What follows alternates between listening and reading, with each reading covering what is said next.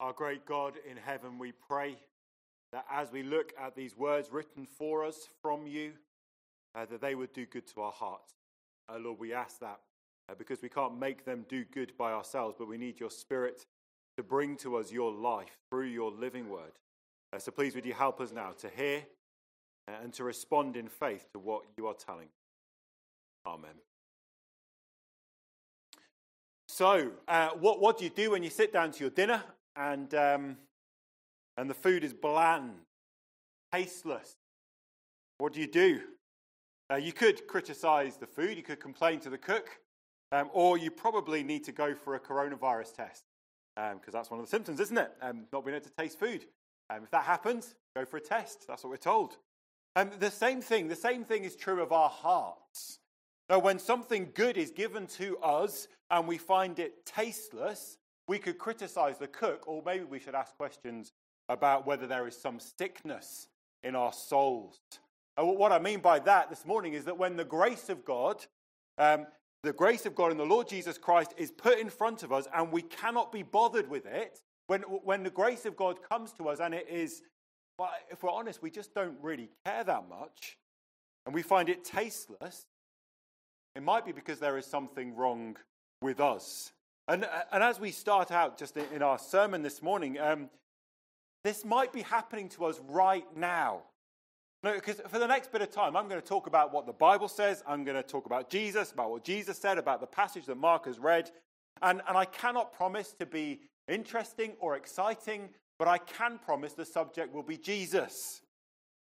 And even as I talk now, and I know this because I've sat in a lot of sermons, even as I talk, it can be very hard for those who are hearing to be bothered and to care. It can be hard to do that. So let's see how our passage speaks to this. I think it's really helpful for us as we come to Matthew's Gospel to keep remembering where we are, where we've come to. And Matthew writes to us about the life of the Lord Jesus. He traces the events of Jesus' life from the cradle to the cross, and then to the resurrection beyond. And we are on the final leg of that journey. And as we get to this kind of the end of what Matthew tells us, lots of what he has said starts to hit home.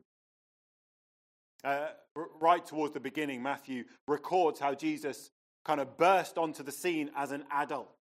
And Matthew is so keen to keep showing to us again and again how Jesus fulfills what was expected in the Old Testament, in the first part of the Bible. And in Matthew chapter 4, we're told about this expectation of a light that would shine into the land of the shadow of death. The whole world has been under the shadow of death since sin first happened in Eden. And yet the prophet spoke of this time when the shadow would be pushed back. This hope, this astonishing hope, a hope beyond hope really, of a world where death is undone. Almost too good to speak of. But that was the promise. And Matthew says, now that the Christ has come, it's the dawn of that new deathless day. We're told this is the inbreaking of the kingdom. Now, right from the start, Jesus' message was, repent, for the kingdom of heaven has come near. The kingdom of death, which is our natural home, has been invaded with the kingdom of light and life. The kingdom of heaven is near. And the advance of this kingdom, the invasion of this kingdom, comes with the advance of Christ towards Jerusalem. We saw a couple of weeks ago how Jesus rode into the city of Jerusalem, deliberately presenting himself as the king. The kingdom of heaven has come near because the king has come. So imagine that you've lived in a land that has been long ruled by a cruel dictator. A land where life is harsh and it's hard and yet it's the only life you've known. And you try to make the best of it, and then one day comes this news. The news that the rightful king has come back. There are skirmishes on the streets. There is unrest, and you have to decide where your allegiance will be. Will you stick to what you have always known, or will you follow the new king? Will you belong to this invading kingdom? Matthew tells us the kingdom of heaven has come near because the king has come. And the question for all people is, which side are you on? Well, the religious leaders aren't very impressed with what they see. They are arguing with Jesus in this passage that we have before us today. Just before it, in chapter 21, verse 23, they demand to know by what authority Jesus does these things. Where does he get it from? And in response, Jesus tells three stories. The first story, Jesus tells us about these two sons, and he concludes chapter 21, verse 31. He says, "Truly I tell you, the religious leaders, the tax collectors and prostitutes are entering the kingdom of God ahead of you." The religious leaders are not going to switch allegiance, so they cannot belong to the kingdom of heaven. And then Jesus tells a second story about a vineyard. And he concludes that story in 21 verse 43 by saying, "Therefore I tell you," the religious leaders, "that the kingdom of God will be taken away from you and given to a people who will produce its fruit." The religious leaders will not submit to God. They refuse the true king, so they cannot belong to the kingdom of heaven. And they know that Jesus is talking about them. They're seething about it. They're desperate to get their hands on him, but they're afraid of the crowds. And so Jesus keeps on going. Look how our passage begins, verse 1. Jesus spoke to them again in parables. One more story for these religious leaders. And now this story is explicitly about the kingdom of heaven. Verse 2, the kingdom of heaven is light. That inbreaking of light, that dawn of this deathless day, the end to sorrow and sin and suffering under the reign of the gentle king. What is it like? Jesus says the kingdom of heaven is like this. He tells a story about a king preparing a wedding banquet for his son, but the guests don't want to come. What point is he trying to make from his story? Well, if we skip to the end of verse 14, we find the punchline. Many are invited, but few are chosen. Many are invited, but few are chosen. This is what the kingdom of heaven is like. The reign of life invades the realm of death, and many are invited to belong to the kingdom of heaven, but few are chosen. Few actually belong. It's not a comfortable story. Now, Jesus is telling this story to a group of people who are intent on killing him. They will not have him as their king. Jesus is telling this story to a group of people who are proving at that moment by their actions that although they are invited, they are not chosen. And so let's take Jesus' punchline and work through this story. How does his punchline begin? Many are invited. The kingdom of heaven is like an amazing, mind-blowing invitation. Jesus chooses to tell a story to people about being invited to the best party imaginable. Now, all of us have an ideal of what a best party is. I have a t-shirt at home that says, "I like to party," and by party I mean read books. Everyone has an ideal party, don't they? But getting an invite to a party is generally a good thing. But this isn't just any old party that Jesus tells about. It's a royal party. Not just any royal party, it's a royal wedding party. Not just any royal wedding, but it's the royal wedding party for the king's son. This party will be epic. There'll be no expense spared. It will have the best of everything. Now, if we're going to track with the sharp edge of this parable, then we probably need to just pause and ask, how would we feel? How excited would we be to get an invite to our best imaginable party? Now, what would that party be for you? Would it be, I don't know, a kind of VIP pass to some Grand Prix thing? To get an invite to an after-show party for your favourite band? Get an invite to the palace to have dinner with the Queen? And can you imagine getting that invite? And then being blown away by having the invite, having butterflies in your stomach and sleepless nights of excitement as the date approaches? Jesus says that's what it ought to be like to get an invite to the kingdom of heaven. And is it for us? Is it when we hear the invitation of Scripture to enter the kingdom of heaven through faith in Christ? Are we blown away, overcome with happiness and excitement? Are we buzzing about it? Many are invited. And notice, though, the crucial part of the invitation, verse 2. A king who prepared a wedding banquet for his son. The invitation is to the wedding banquet prepared for the king's son. Now hold that in our minds as we just try and kind of consider for a moment what kind of party we are invited to in the kingdom of heaven.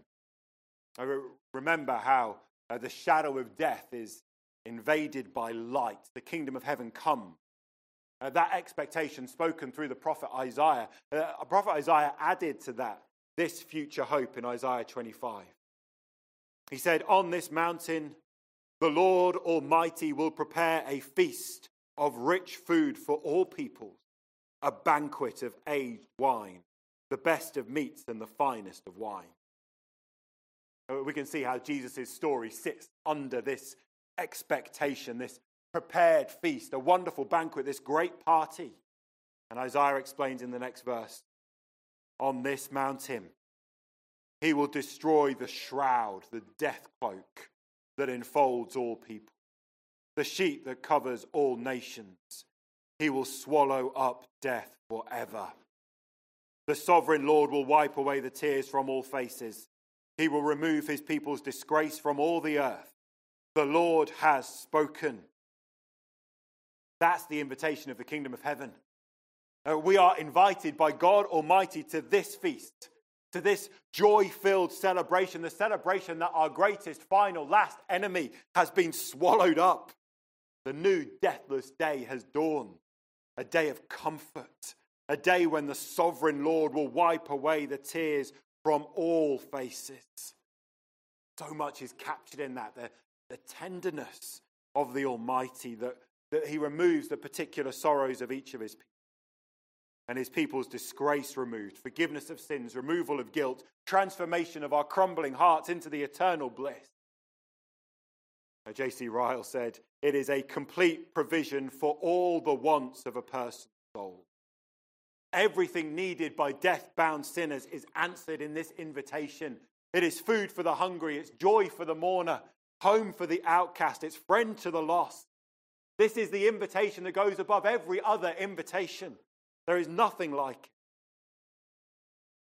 it. But bring that back to Jesus' story, which tells of an invitation to the wedding banquet prepared for the king's son. You see, this party is focused on one person. This purpose is to celebrate the king's son. In fact, this whole party flows from the king's love for his son. Everything the king does in this story is for his son. Everything is to honor his son. This is a king who delights in his son. That's what sustains the greatness of this invitation. And the invitation of the kingdom of heaven is not for me to be made much of. And the invitation of the kingdom of heaven is not to throw a party for me. Not my party. And it's not your party. It's his party. It's a party for the king's son. Now, if this was a party to make much of me, it wouldn't last very long. There's not enough of me to sustain it. Now, as we reach this point in Matthew's gospel and we read a story of a king who delights in his son, that there are two events that jump to mind.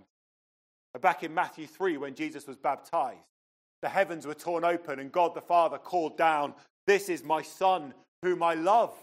With him I am well pleased." In Matthew 17, Jesus goes up the mountain. He's transfigured. His face shines like the sun. And God declares, "This is my son, whom I love. With him I am well pleased." And then when Jesus explains the kingdom of heaven with a story about a king who delights in his son.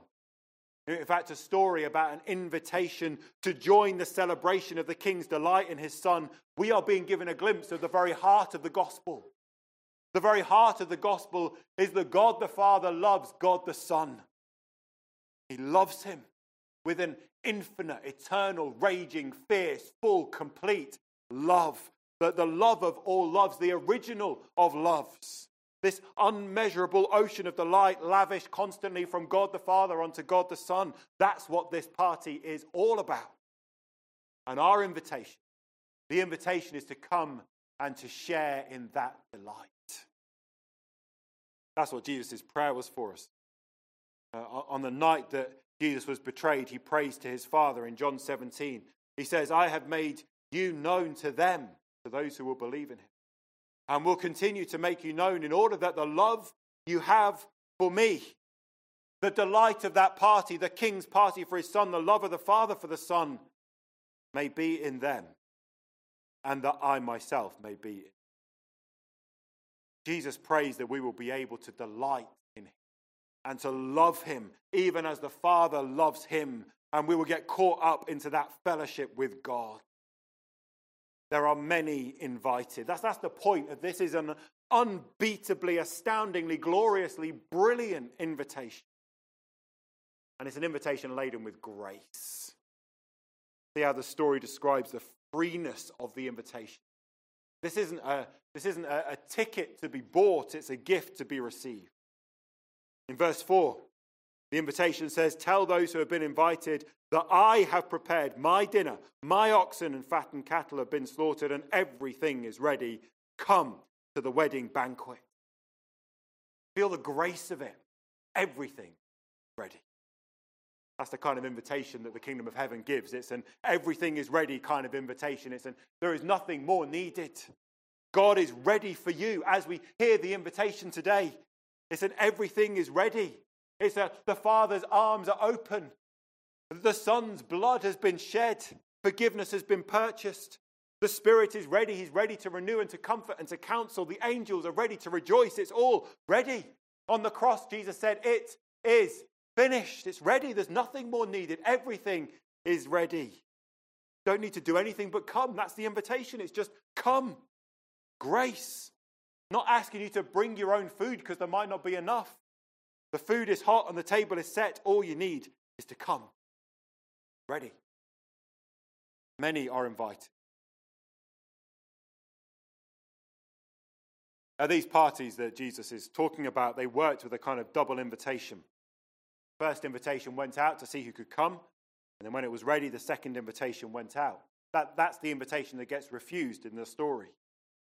And when it's refused, the king says to his servants, "But the banquet is ready," in verse 8. "So go to the street corners, invite to the banquet anyone you find." So the servants went out into the streets and gathered all the people they could find, the bad as well as the good. All people. An indiscriminate invitation. The servants aren't selected. There's no test. There's no kind of morality check. They invited all. Many are invited. That is the kingdom of heaven. The punchline, many are invited, but few are chosen. Not a comfortable story that Jesus is telling. Not everyone belongs to the kingdom of heaven. There are some who remain in the land of death's shadow. And what does he mean by few are chosen? Well, let's go through the parable again and see who they are. Who doesn't get to join the party?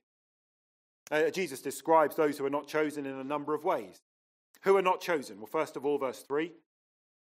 He sent his servants to those who had been invited to the banquet to tell them to come, but they refused to come. They'd been invited. They'd already agreed to come. They'd got the save the date. They'd replied. They'd said they'd be there. But when push came to shove, they refused. Literally, they did not want to go. Jesus is saying the kingdom of heaven is like a party that people don't want to go to. What's going on? And why is good food sometimes unappealing, sometimes tasteless? Fault's not with the food. The challenge here is, some people speak about going to the party. Some people say, I've got the invitation. I belong to the kingdom of heaven. But when push comes to shove, they don't want to go. Why? Well, let's follow Jesus a bit further. Secondly, the king sends the invitation again. There's more urgency. He describes how good this party is. All you've got to do is come to the wedding banquet. And then verse 5, but they paid no attention and went off, one to his field, another to his business. What's the thought process at this point? Have they sat down to say, look, on one hand, we've got going to a royal wedding party. It's the best of everything. There's no expense spared. It's a free invitation. On one hand, we've got that. On the other hand, we've got going to a field. Now, I like fields. Going to fields is a fine thing to do, isn't it? I'm all up for that. This is a field of work, of course. It's good to be committed to your job.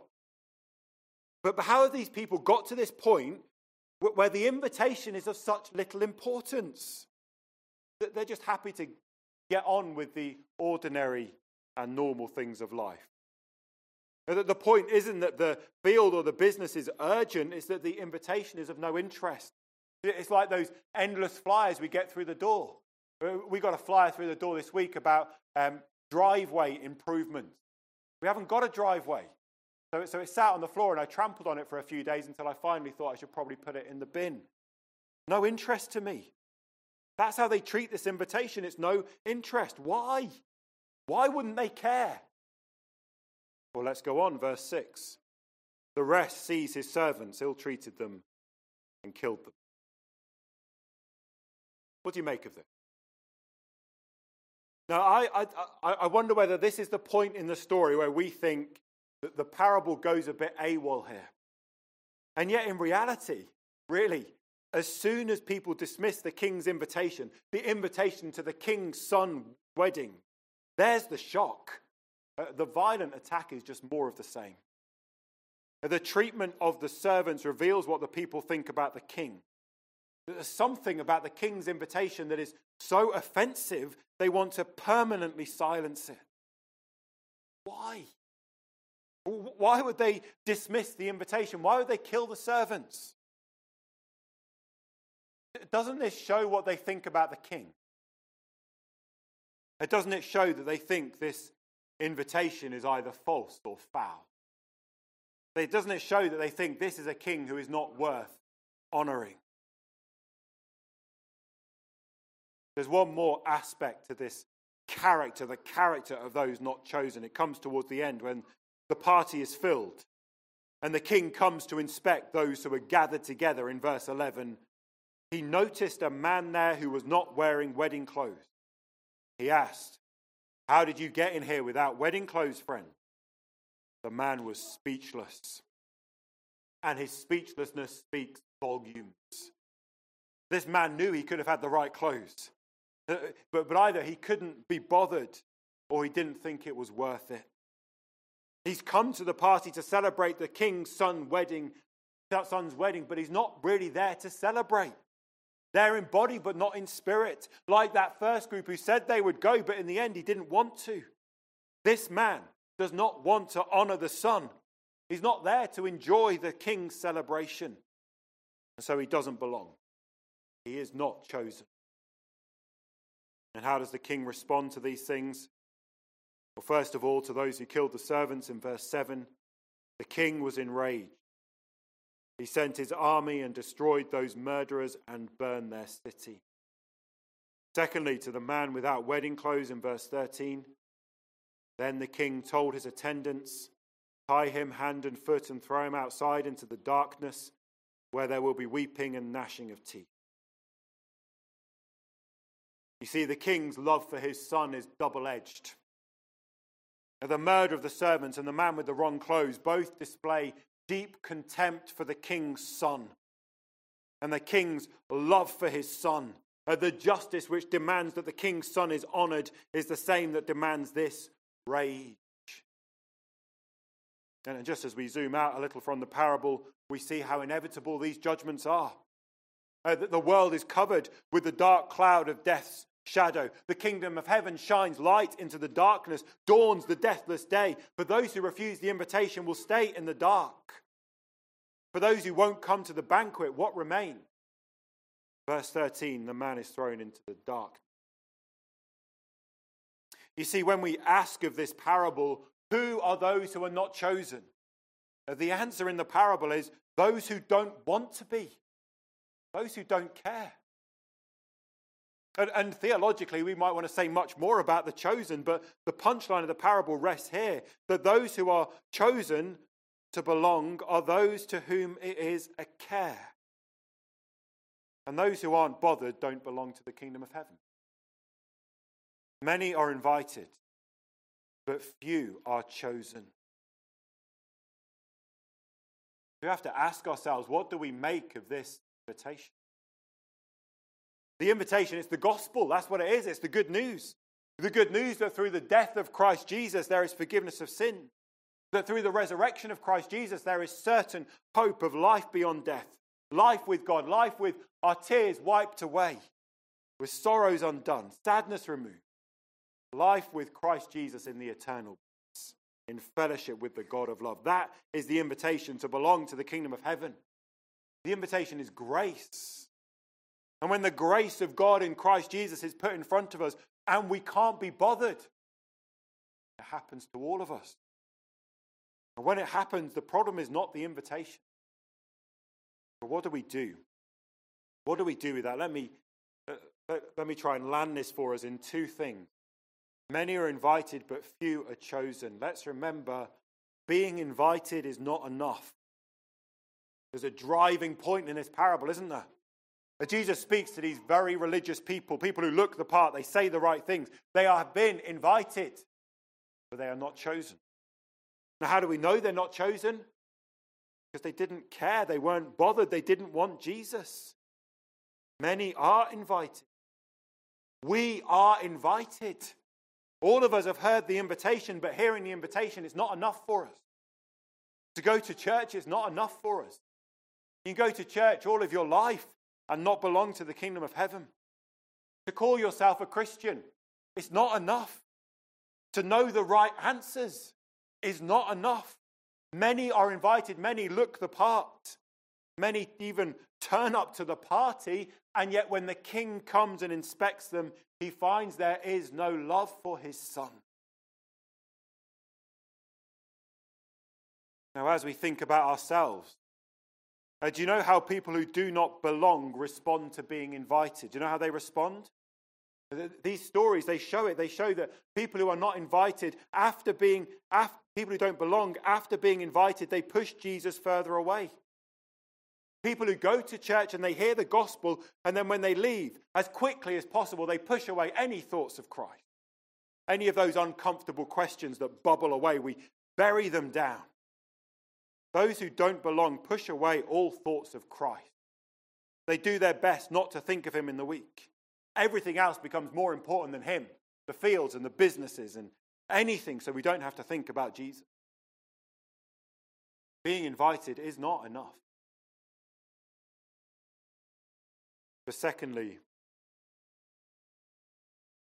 I should say being not bothered. Definitely say being not bothered. Deliberate mistake. Not. Undeliberate. Being not bothered is not the end. Now, there's a hit of this in the parable, isn't it? And many are invited, but few are chosen. Who are those who are chosen? Well, those who care. Those who are bothered. But we all know what it's like not to care for the things of Christ. And in our hearts, when we make light or little of Christ, don't we also deserve the Father's fury as we trample on his Son? Now, if we don't delight in Christ, if we don't love for Christ to be honored, then we can't belong to the kingdom of heaven. Because that's what the kingdom of heaven is. The kingdom of heaven is the Father's delight in honoring the Son. And the end for those who refuse that delight, darkness.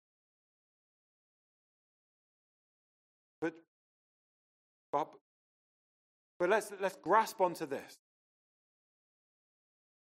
The judgment that is depicted in this parable foreshadows what will come at the end. And we're not yet there. Now, if we want to kind of think about where we sit in this parable, if we want to take our uninterested hearts and kind of stick them in day to day and somewhere in this parable, where would we find ourselves? At what stage are we at? I wonder if so often we're at kind of verse 4. The invitation has gone out. And those who have heard it refused to come. They didn't want to come. It was a tasteless invitation. It was dull to them. It was dreary. They couldn't be bothered with it. And the offense of this to the king is an unbearable defense, because it's his son who is being dishonored. It's his son who is being despised. So what does the king do? Verse 4, he sent more servants and said, "Tell those who have been invited that I have prepared my dinner. My oxen and fattened cattle have been slaughtered, and everything is ready. Come to the wedding banquet." This is the kingdom of heaven. The King of love is patient with those who don't care.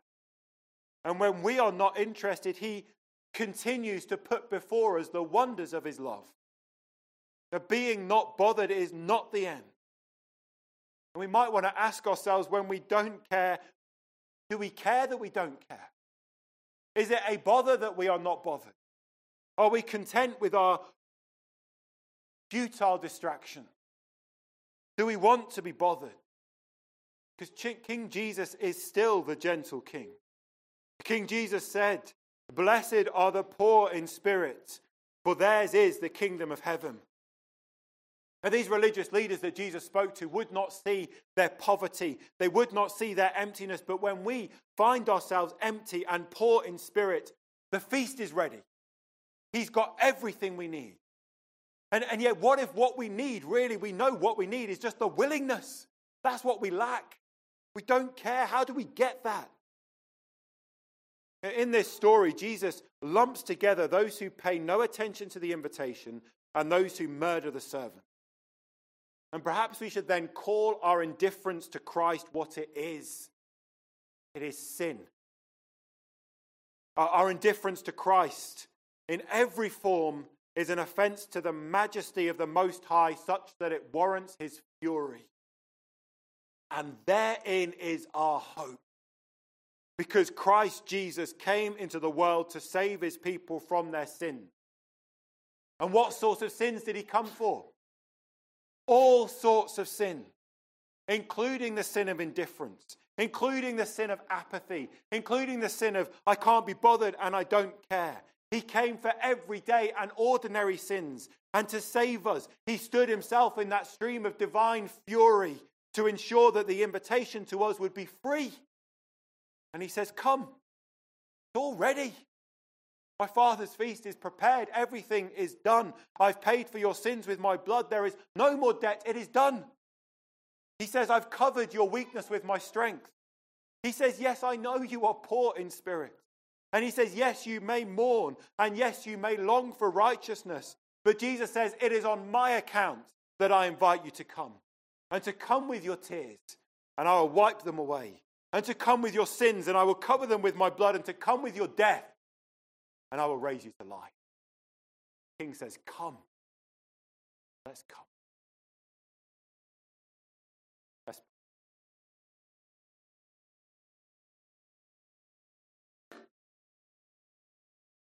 Our Father in heaven, please would you give us hearts that are able to grasp just a little more of the immensity of your grace and your love in the Lord Jesus Christ.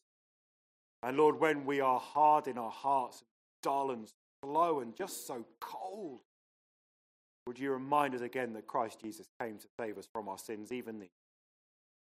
And may we come, draw us, keep drawing us. Please continue your patience to us and your mercy, that we might know the truth of our belonging to the kingdom of heaven, because we do love your Son.